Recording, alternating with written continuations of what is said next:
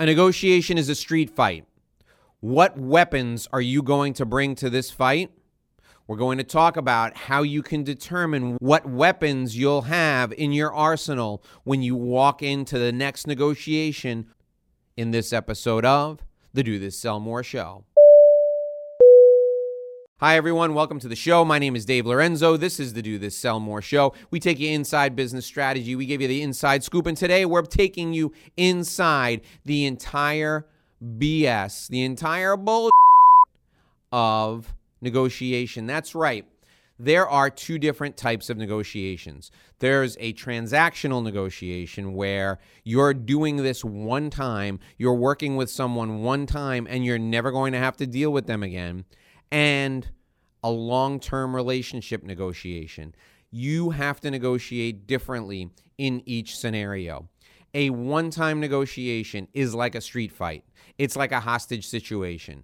There are no holds barred. All options are on the table, meaning you can do things that are shady in order to get the outcome you want. Now, you may not be a shady person. You may not be an amoral person, but you may be a really good poker player. And when you play poker, you need to bluff. You might represent that you have more authority than you do. You might represent that you are upset or distressed about something when you're really not. You might represent that something doesn't bother you when it really, really does. That's bluffing. You will not lie because getting caught in a lie will end the negotiation. It should anyway, completely. But you may exaggerate. You may leave things out. You may shade the truth in order to get the outcome you desire. That's in a street fight. That's in a transactional negotiation. That's with a counterpart that you're not going to have to deal with again, or you may not have to deal with again for a decade or more. In a relationship-based negotiation, for example, negotiating a contract to work together for the long term, you're not going to employ the same tactics as a street fight. In a relationship-based negotiation, the two of you, you and your counterpart, are going to have to come to an agreement and live with that agreement together for the long term. You can't get into a situation where you're caught in a lie and that person can beat you over the head with that lie every day for the next 3 years of your contract. Or even worse, you get caught in a lie and then that person decides they don't want to be in a relationship with you for 3 years. So two different types of negotiations with two different sets of options. The first negotiation is exactly like a poker game. You don't want to outright lie, but you can bluff. You can represent that you have a stronger hand than you really do. You put all options on the table. The transactional negotiation, a great example of that, is a lot of the work I do with my clients when they have trouble with creditors. When my clients have trouble with creditors and they're really struggling, we bring in a bankruptcy attorney. Why do we do that? We want to put all options on the table. If my client decides they're not going to pay those bills because they can't or they won't or they're constrained in some way because the deal just doesn't work for them, they can file for bankruptcy protection and then the court will work out what the payments will be. That is putting all options on the table. Now, it's difficult to do something like that if it's not a one-time transactional opportunity, if you're not dealing with one onerous creditor who's trying to squeeze you. If you need to work with them for the long term, you know and they know that you don't want to file for bankruptcy protection. So you're not going to go that hardcore. You're not going to go for the street fight version of the extreme.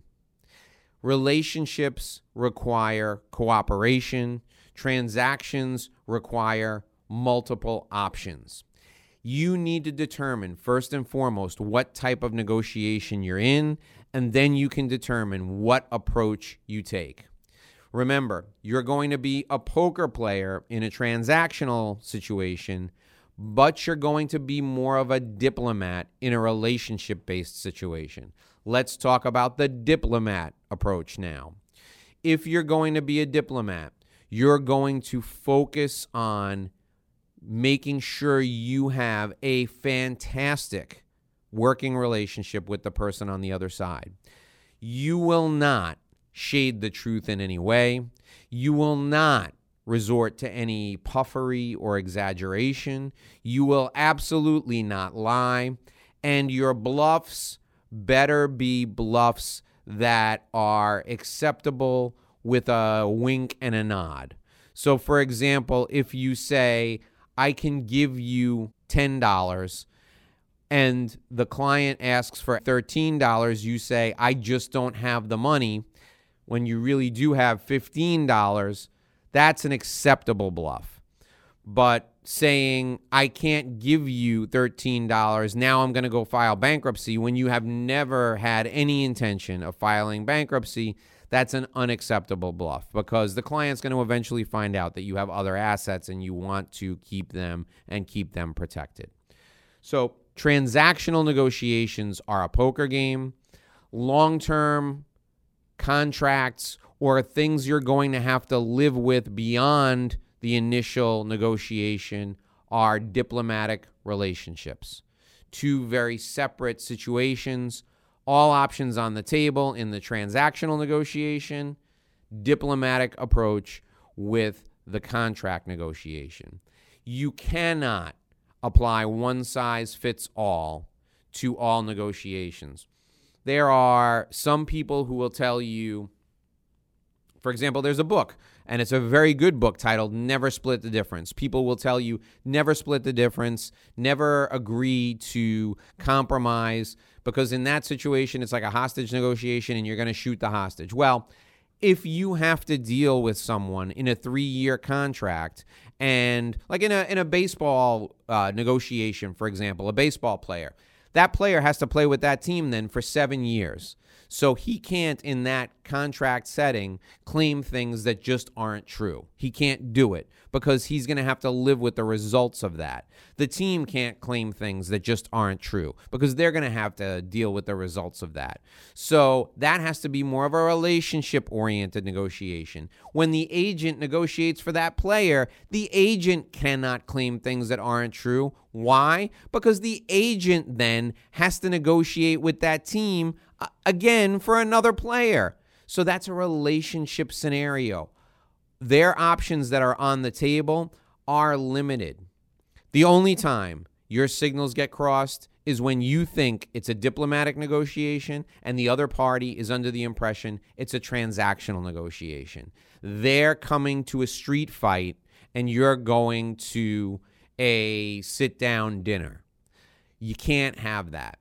You have to determine from the outset what tools are going to be in your toolbox, and you have to determine whether it's a street fight or a diplomatic negotiation from the beginning.